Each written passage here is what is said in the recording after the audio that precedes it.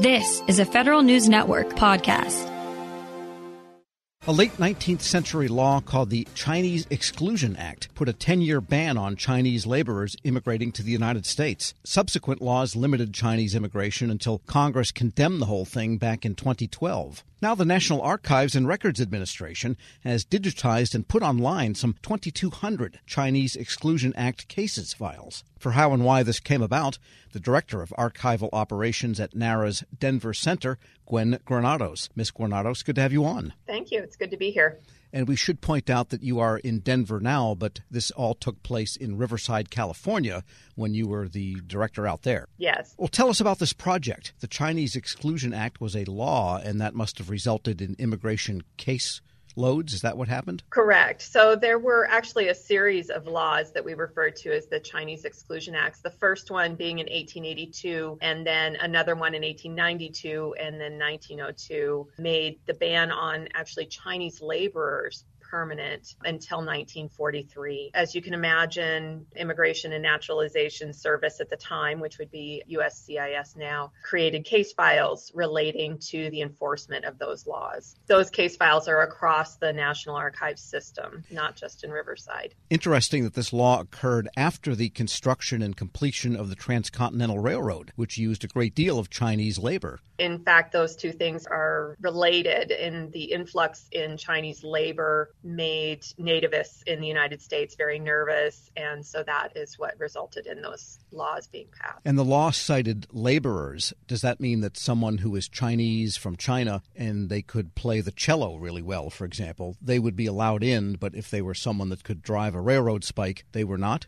So the focus was largely on allowing merchants, people with financial investment in the United States. So merchants were exempt from those restrictions. And what we end up seeing in a lot of these case files is individuals, men mostly, trying to prove their merchant status to be able to remain in the country or to mostly to leave the country and come back. Therefore, these case files then could be ancestral documents of people now living and thriving in the United States. Yes, and that has been historically the number one community that researchers in these records are family historians and Chinese community historians who want to learn a little bit about individuals. And how many are there of these, do you estimate? Oh, heavens, I don't actually know the total volume across NARA, but it's going to range into the tens of thousands for sure. And what form are they in before being digitized? Are they crumbling to pieces, or are they on pretty good stock? It depends on the time period. As any archivist can tell you, paper changes over time, but for the most part, they're in pretty good condition. There's just a lot of fasteners. As a new piece of paper gets added, somebody staples that in. So there's a lot of fastener removal that we've had to do to digitize these. But other than that, they're in pretty good shape. And they're stored all over the place? Yes, they're across the National Archives system because the INS offices were across the country. And so those came in to various locations from Boston to Riverside, with a large contingent of them being at our facility near San Francisco in San Bruno, California, and a large grouping also in our Seattle office. We're speaking with Gwen Granados. She is Director of Archival Operations at the National Archives at Denver.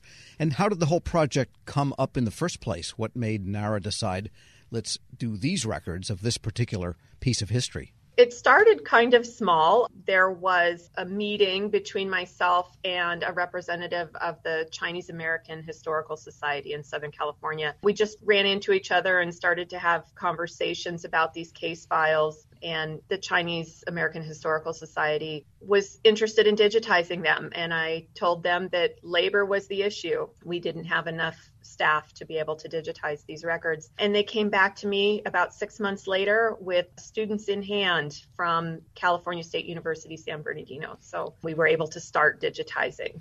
So in a sense, you got Chinese labor to look at records about Chinese labor a century earlier. Essentially, yes. It was definitely the descendants of these records, of the people in these records, that drove the digitization of the records. And I imagine the difficulty of getting them online is not digitizing. You pass them through a scanner, and NARA is pretty good at that. But how do you index them?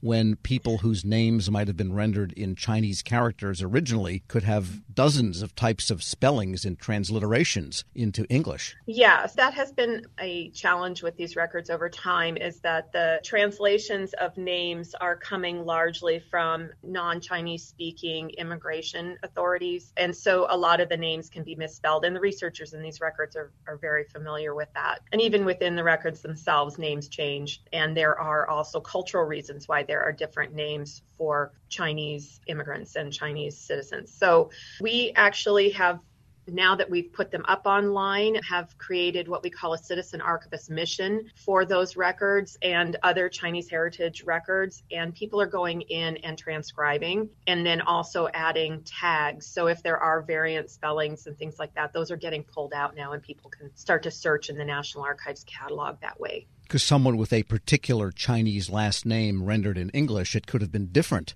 a generation or two ago. I'm thinking of, like, we used to call Beijing Peking at one time. And, even in the American culture, the references to overseas nations and cities evolves over time. Right. And a last name like Xi, XI can also be rendered as CHI and other ways in English. For someone looking to find these, what types of learnings might they get from reading one of the records? Well, there's a lot of material in these records that comes out of the tendency of immigration and naturalization to do interrogations. There was some fraud involved with this particular law, and there were people that were trying to get around the law and coaching people who became known as paper sons, so claiming that they were related to people, but they weren't. And when immigration kind of uncovered that this was happening, they started these really intense interrogations of individuals who were leaving the country and then coming back.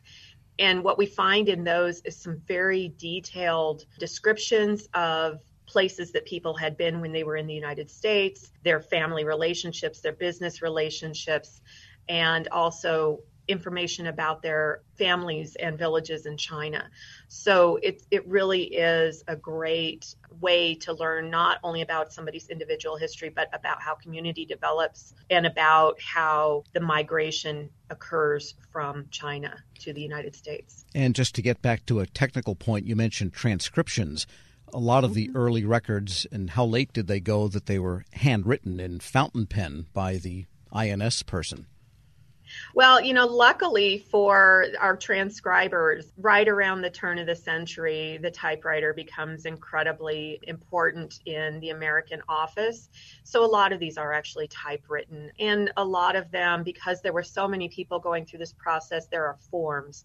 And so the forms are printed with, just names kind of written in. So it's not too bad. There are some of the early records that are handwritten, but for the most part, they're typewritten. Because census records, the ones I have from my family, the most recent ones they released, well, maybe not now, were 1940. And those were taken door to door by someone with really good penmanship, but it is written into a form. Right. And 1950, by the way, is the most recent census that you can find online. So head over and do 10 more years of research if you get a chance. But yeah, because these are more case file oriented and not kind of the ad hoc, like a census going out to somebody's home, they do tend to be a little bit more formulated. And have you had any levels of uptake in looking at the online, or any other reactions that you have to making this resource available? Yes, we've had a lot of interest online. It is one of our most popular citizen archivist missions for involvement. And I know that is because the community itself is very involved. And I have spoken with people who are, family members of people who were putting online, who are transcribing their own families' materials and then moving on to transcribe other materials as well. And they're sharing it with each other. And there's just really a community around these records, which is wonderful to see. Gwen Granados is Director of Archival Operations at the National Archives at Denver. Thanks so much for joining me. You're very welcome. And we'll post this interview along with links to some of those records of the Chinese Exclusion Act files at federalnewsnetwork.com/Federal Drive. Subscribe to the Federal Drive wherever you get your podcasts. Leadership today, especially within the federal workforce, is being tested more than ever before. Sean Ferguson, Senior Vice President of Government Relations and Chief of Staff to the Office of the Chairman at the Special Olympics, joins host Shane Canfield, CEO of WEPA, to discuss the importance of leadership, inclusion, and community building. To learn more about how you can get involved with the Special Olympics in your community, visit specialolympics.org/get-involved. Hello, and welcome to the Lessons in Leadership podcast. What are some of the biggest lessons that you've learned working with that community? Shane, it's almost immeasurable, the things I've learned since I've been with Special Olympics. One of the things that drew me to Special Olympics when I made the move over from the NFL was that my mother, my grandmother, my aunt all took care of people with intellectual disabilities and physical disabilities as well. So all of my life I was interacting and around usually young people, but also adults with disabilities. And so I knew that work a bit. You know, they basically were in direct care, and I will say, and I obviously will say about my family, my mother, my aunt, my grandmother, they're saints. But the men and women that do take care of people with profound disabilities are really, we can't do enough to salute them.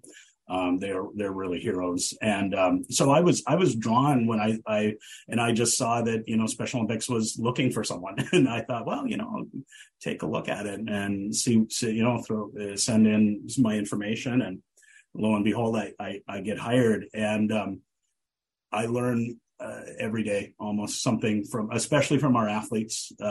We're blessed to have a number of athletes that work here in our office in Washington, D.C. And, Terrell, who works in our mailroom, who comes by with packages and deliveries.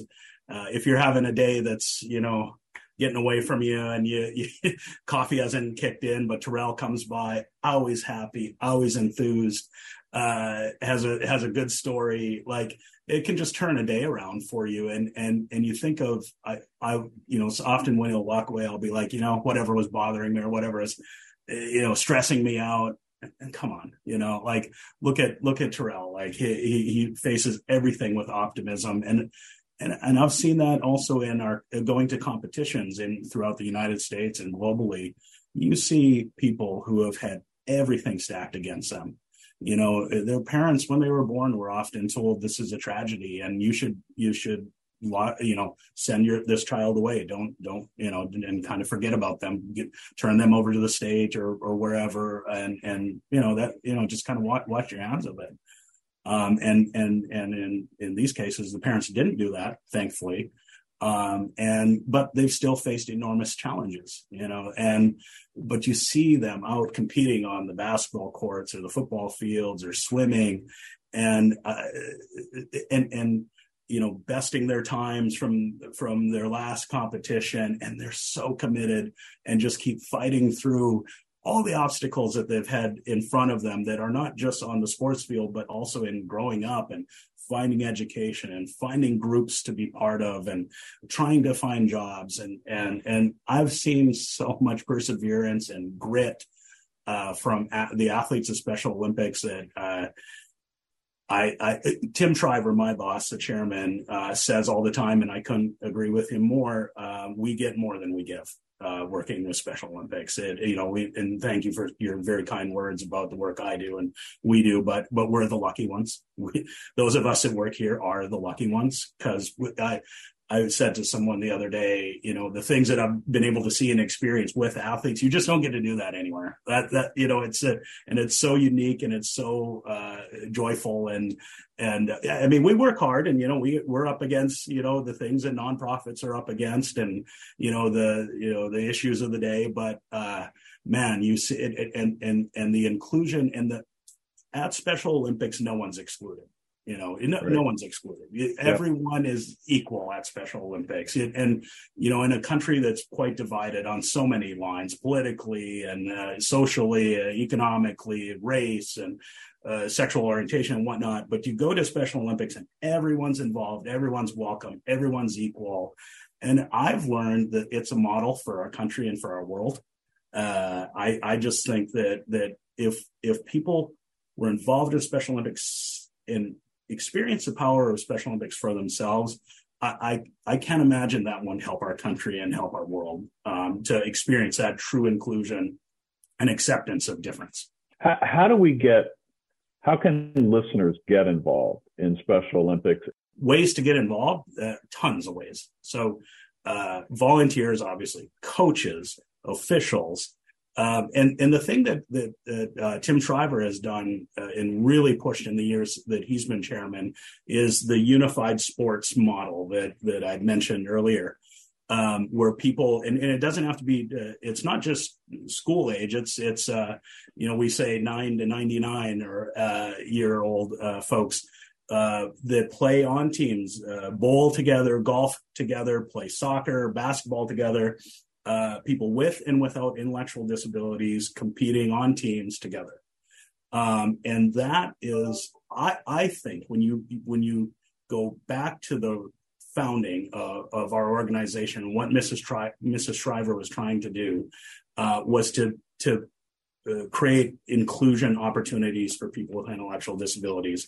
And you see it at these unified sports events where people with and without are playing together. We still have traditional teams where it's all people with intellectual disabilities competing with other teams, all intellectual disabilities. But this model of inclusive sports and inclusive leadership programs and whatnot, I think is truly revolutionizing and changing the way people see others with intellectual disabilities. That's just that's what we're trying to do. We're trying to bring people together and bridge difference and celebrate differences, and that our athletes, man, are some of the greatest people that you will meet, and there's a lot to learn from our athletes, and playing sports with them and interacting is how you'll learn it. Check us out at, specialolympics.org on our website. That will link you to your local program. You can follow through the clicks of how to get involved and what's closest to you. You'll enjoy it. I can promise you that. Well, thank you very much, Sean. And to everybody listening, I'm Shane Canfield, CEO of WEPA, and we'll talk to you next time on the Lessons in Leadership podcast.